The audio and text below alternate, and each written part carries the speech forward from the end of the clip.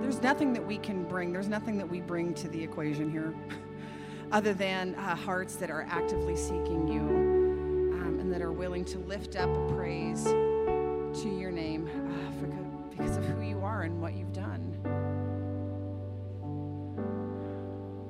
God, thank you for filling this place with your presence. Thank you that we can stand freely in you and sing out to you. Thank you that we can learn with our brothers and sisters. Thank you for your word, which is true, for your Son, whose love overcomes.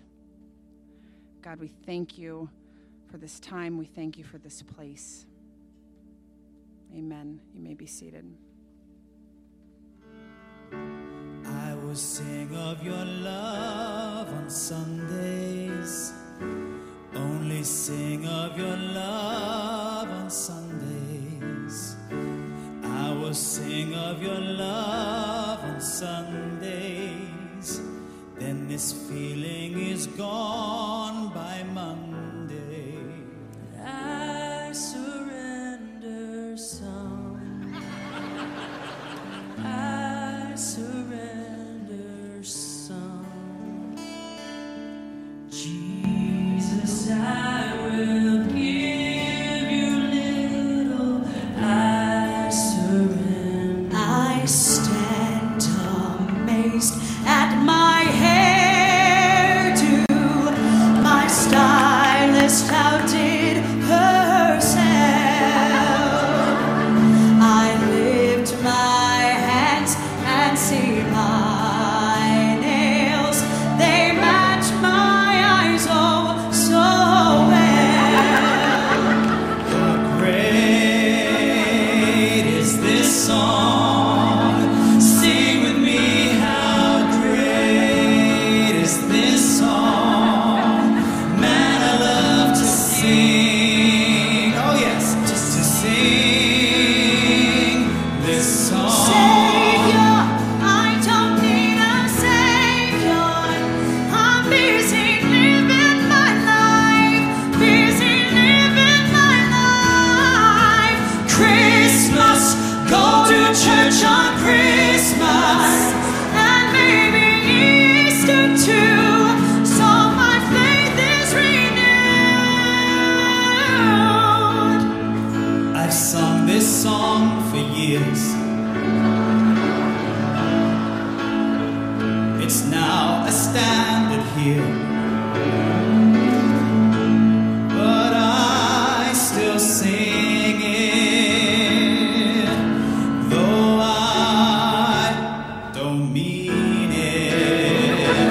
And I just go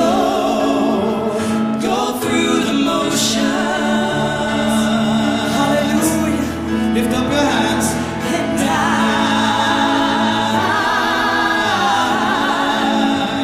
fake the emotion. I exalt me. I exalt me. I exalt me. Only me. Praise me. Hallelujah. Someone stop that baby from crying. David preaching. Stop preaching. I need to go to lunch. Go ahead, give them applause. They'll shut up, all right? I figured I'd start subtly this morning. And as an FYI, if there are any complaints about that video, I was told to have them directed to chuck@chuckmadden.com. I don't encourage that, but that's an option for you if you're interested. Brothers and sisters, I'm happy to be here with you again this week to talk about worship, to continue our conversation on worship in spirit and in truth. Like we started last week, just to do a quick recap, since there are at least twice as many people here this week than we had last week. Vacation must be great. I have no idea I don't know what's a vacation? What does that even mean?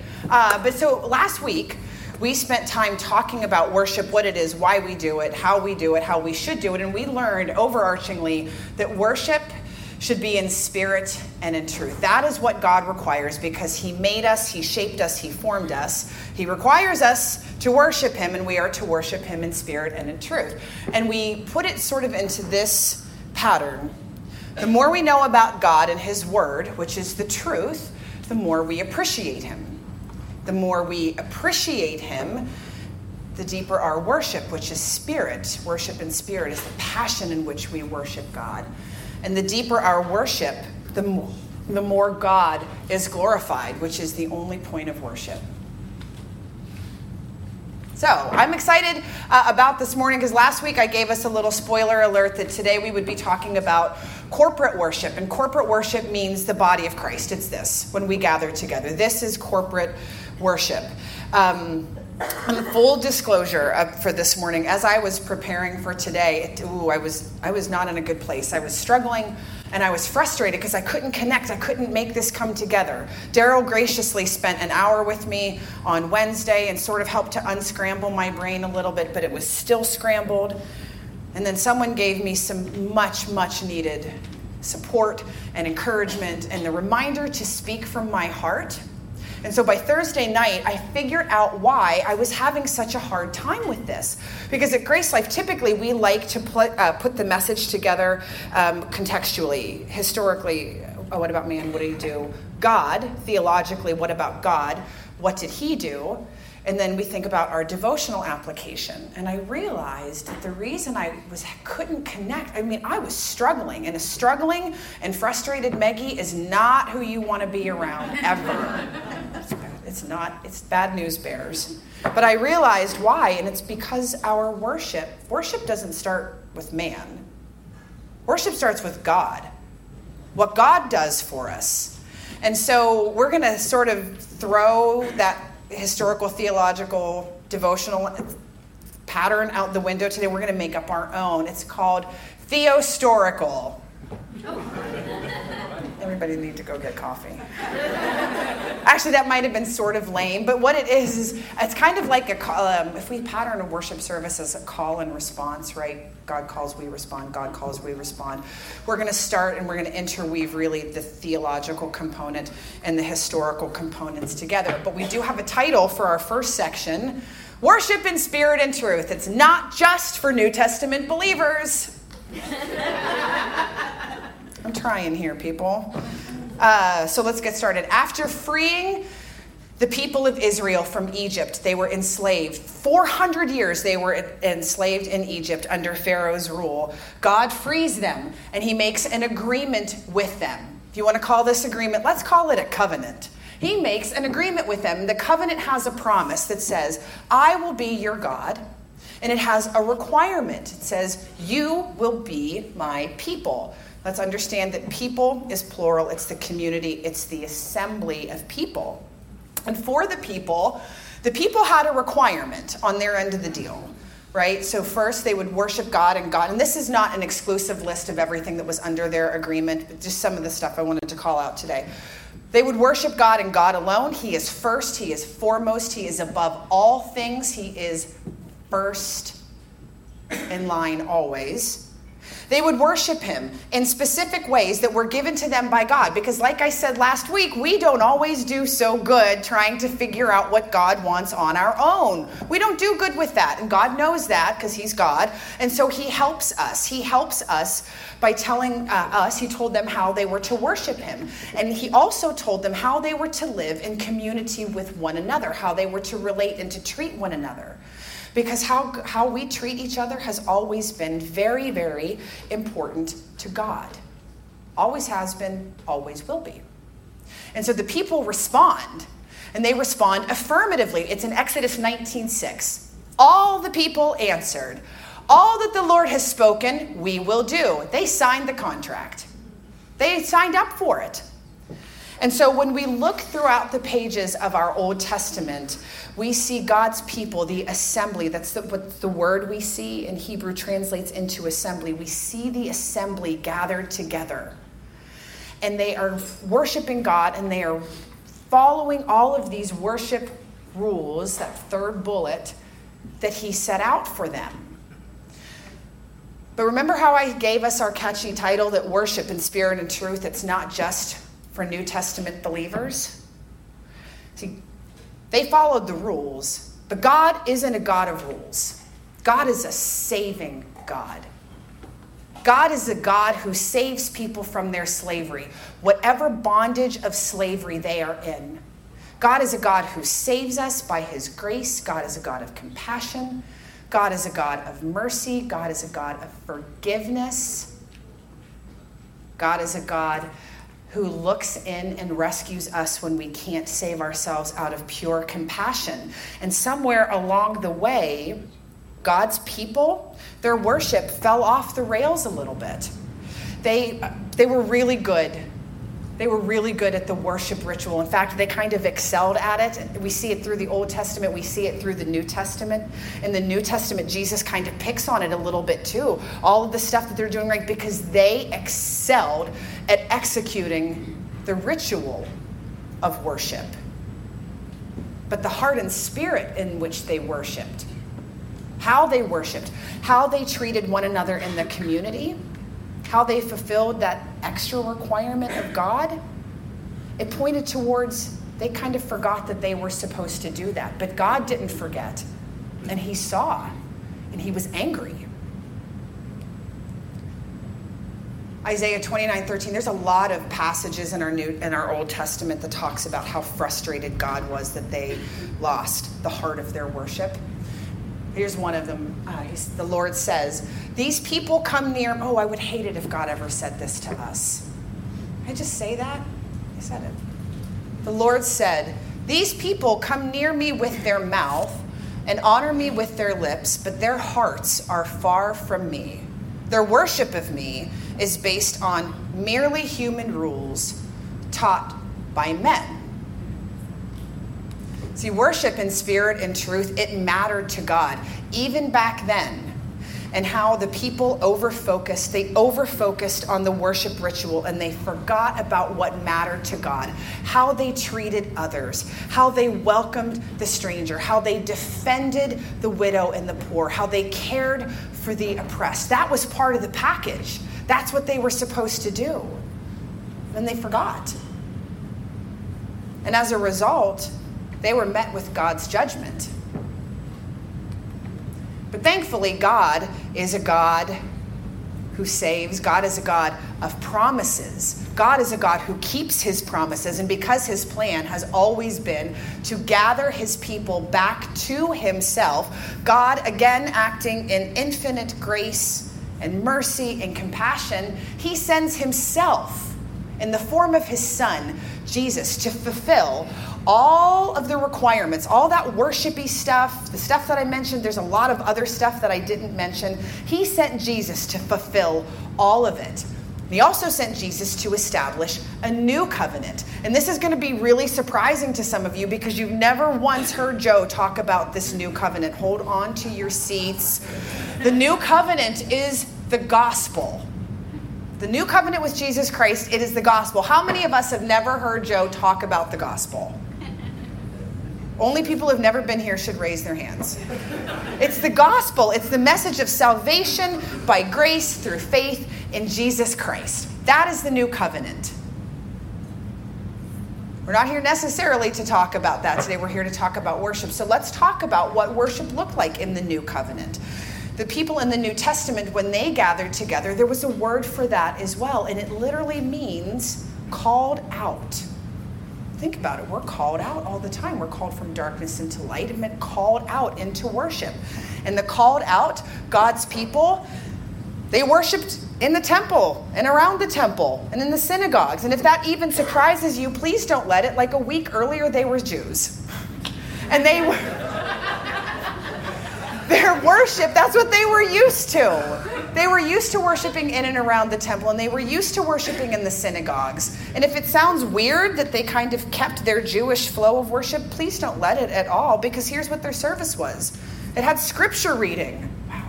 It had scripture teaching. It had prayers and praising and blessing. At the end, does any of that sound familiar? Does it sort of sound like what we still do today? Yeah. They fought a little. They had some disagreements. I think what's kind of scary to me is that some of the stuff that they fought about back then is the stuff that we still fight about today in some ways, which I'm sure really makes God super thrilled that 2,000 years later, we're still fighting about it. I think probably the only place we have a little bit more fighting now is around music. But other than that, the people, they gathered together. They were passionate about worshiping God together. They were passionate about worshiping God in community. And one of the most striking things we see about this new community of faith, this new community who worshiped together, is the barriers of race and nationality and culture and class and their former religion from like a week ago. None of that even mattered because they all were gathered under Jesus and stood as a holy family, one family, united in him, united in the bonds of grace. And that family had an incredible focus on building the body. They built the body up.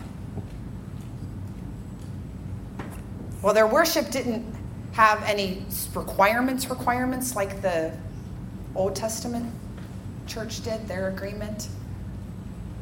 I still think I still think that's kind of the worship that God wants for us today, that we gather together and we build up the body of Christ through our worship.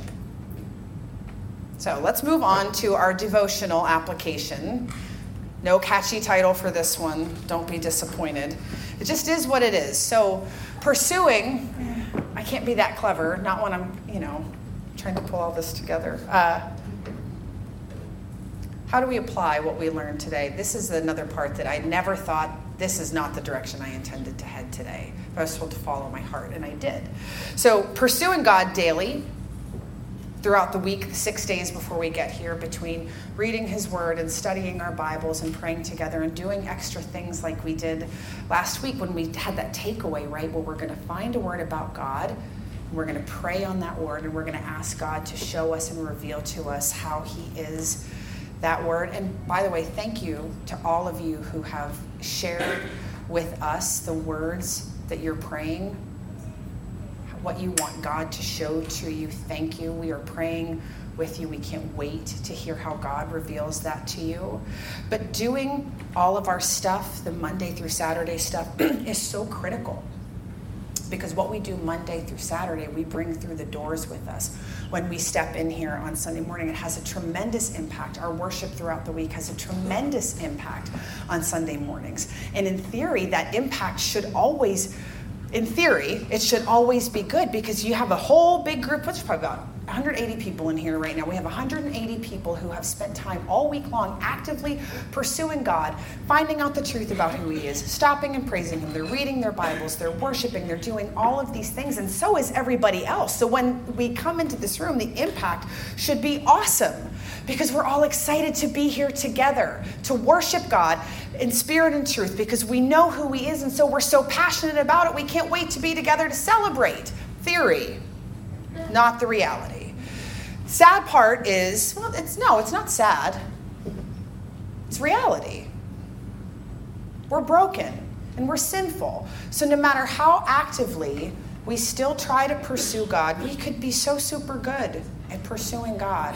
It's so great about spending time in his word and figuring out who he is. We still come through those doors as sinful and broken people.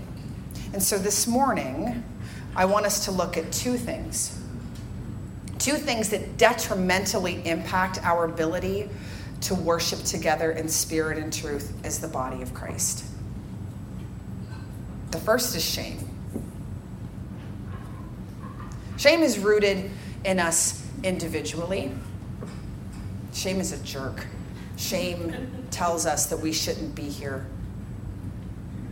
Shame tells us that Jesus and the church is great, but it's not for you, because we feel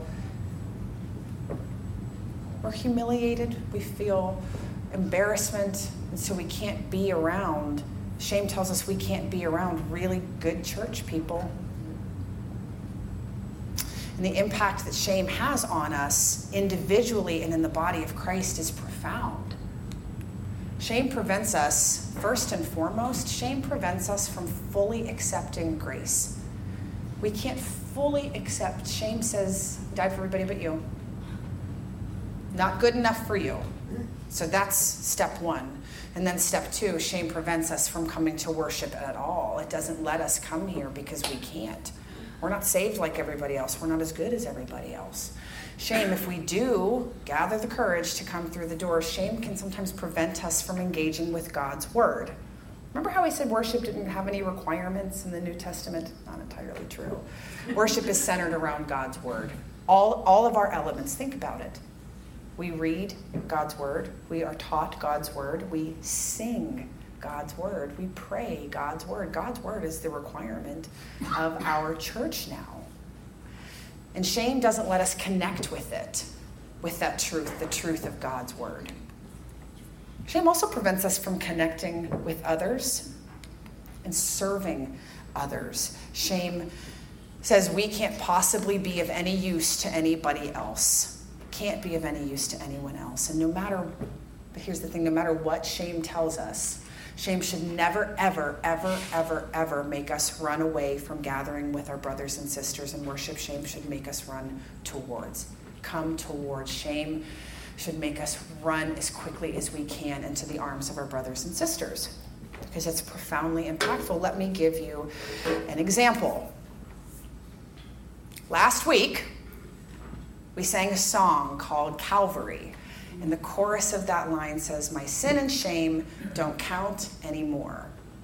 And I had the very, very, very rare opportunity last week.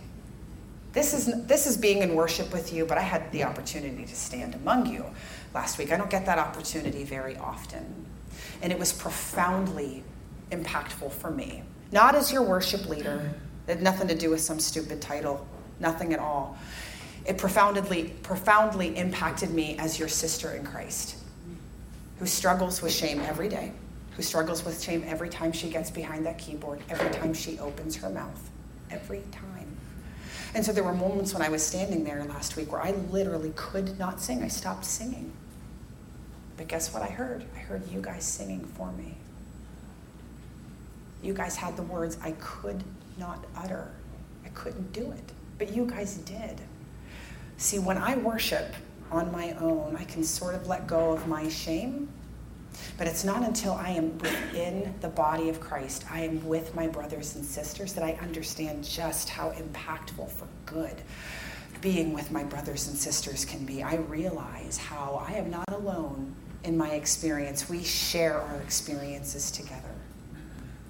We strengthen each other. We find our strength in each other. We find our comfort in each other. And we build each other up, whether we realize it or not. Y'all had no idea you were doing that for me last week, that your sister was standing over there hurting, but your voices lifted her up. It's pretty neat, right? That's the impact that we have, that we don't realize it, that corporate worship can be a powerful, powerful antidote for shame. And there may be, I don't know, there may be times in your life where you are tempted to allow shame to prevent you from coming in the doors. Please don't. Don't let it make you run away. Let it make you run towards us. I said there were two things that were detrimentally impacting, that could detrimentally impact us gathering together for worship. First is shame. The second is pride. Pride. Goodness gracious, pride is dangerous. Pride is toxic. Pride is a clever girl. Remember the Jurassic Park, the velociraptor that tapped its toes and waited? It's a clever girl. Pride is very, very clever because she hides in different places. We don't know it's pride always, right? Humility? No, it's pride. She waits and she lurks. It's hard to pinpoint, hard to identify pride, but she'll always rear her ugly head. And when she does, the effects can be absolutely devastating. The ripple effect that it has within the body of Christ. Why? Because the very opposite of worship is pride. Worship is us submitting, us saying that God is above, we are lower, and we're going to honor him. Pride is elevating. Pride puts us above. Pride puts us above in some way, shape, or form. Someone else, something else. And it's not specific to an individual, right? Sure, we have individual pride. It can also impact us as a community. We can have a lot of pride. But let's see, it said there are a couple of ways. First, pride absolutely impacts how we connect with others. Let's think about it this way. Pride likes to say, I won't be taught by, I won't be led by, I won't submit to, I won't acknowledge someone else's leadership because I know better, I am better, I know I'm better. Pride as the body says what we do is better, what we do is righter than what they do. Pride is awesome at finding faults. Have you ever noticed that?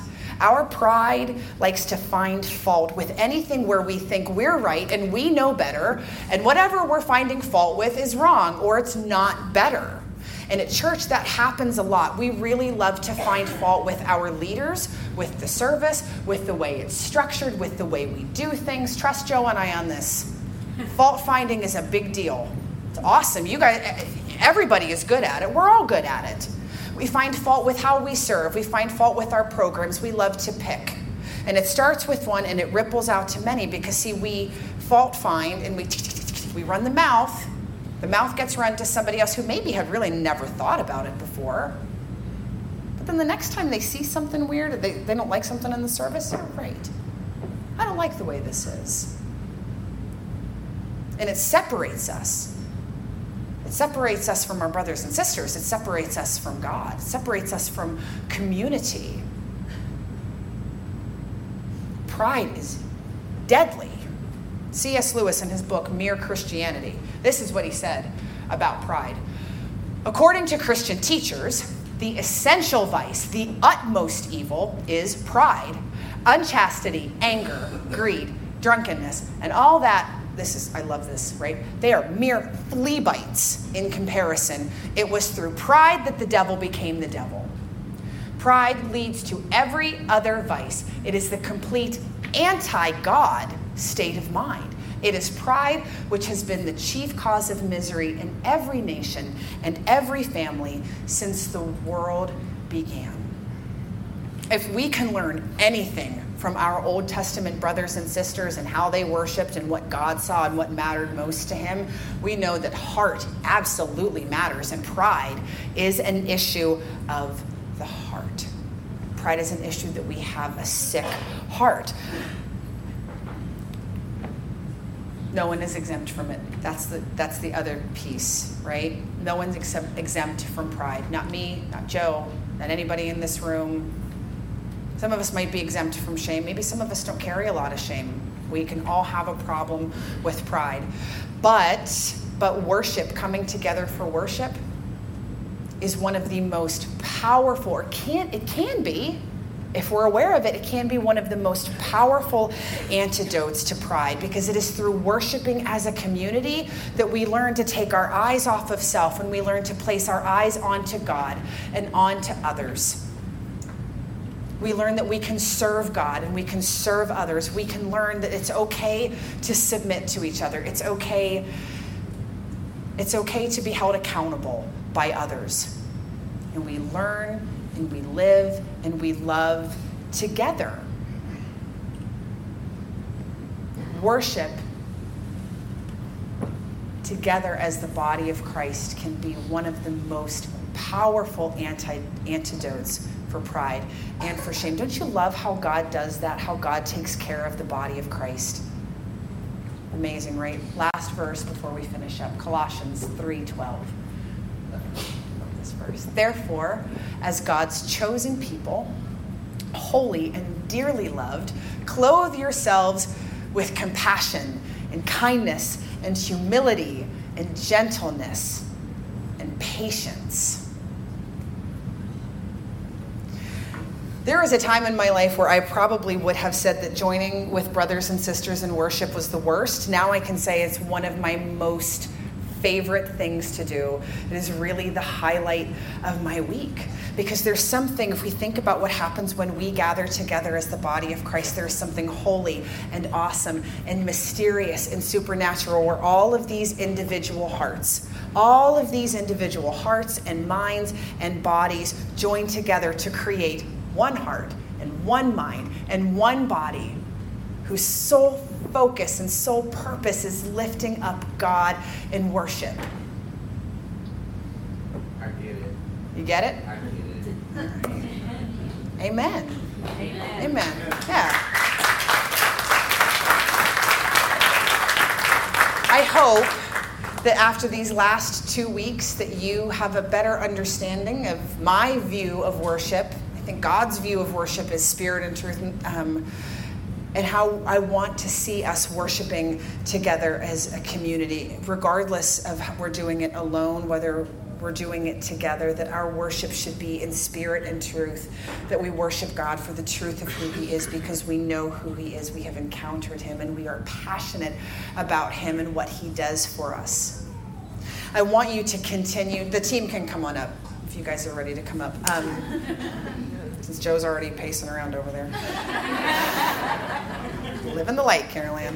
I hope that you continue. I strongly encourage you. I ask you to continue that word study that we started last week, where we find a word that describes God and then we pray about it and we ask God to show it to us. Please continue doing that. Please keep coming to worship each week so we can celebrate with all of you, so the body of Christ can gather together to worship him and praise him and learn together and grow together and encourage each other and build each other up, because we're all sinful and we're all broken. No one is better than anybody else. We are all in this together. Amen. Amen. Amen. Let me close in prayer. God, we thank you for the truth of who you are. We thank you that you knew enough to say that putting your people in community together would be good for us. That you want us to be together. You want us to worship you as a group. You want us to worship you on our own. You want our lives to be of worship for you. And so, God, I pray over this congregation, these people that are here right now, that for whatever is preventing us for reaching out to you, to worshiping you, I ask that you remove that. God, I also ask for forgiveness for all of us for the times that our lives aren't worship. We know that we're not always going to knock it out of the park. But God, I ask that you search us and you find contrite hearts who are still passionate about you, still passionate about seeking you, passionate about coming together with our brothers and sisters, passionate about being heaven on earth, your kingdom, your people, worshiping you. Thank you for this time. Thank you for this place. We thank you for your Son, in whose name we pray. Amen. Let's stand and sing one more.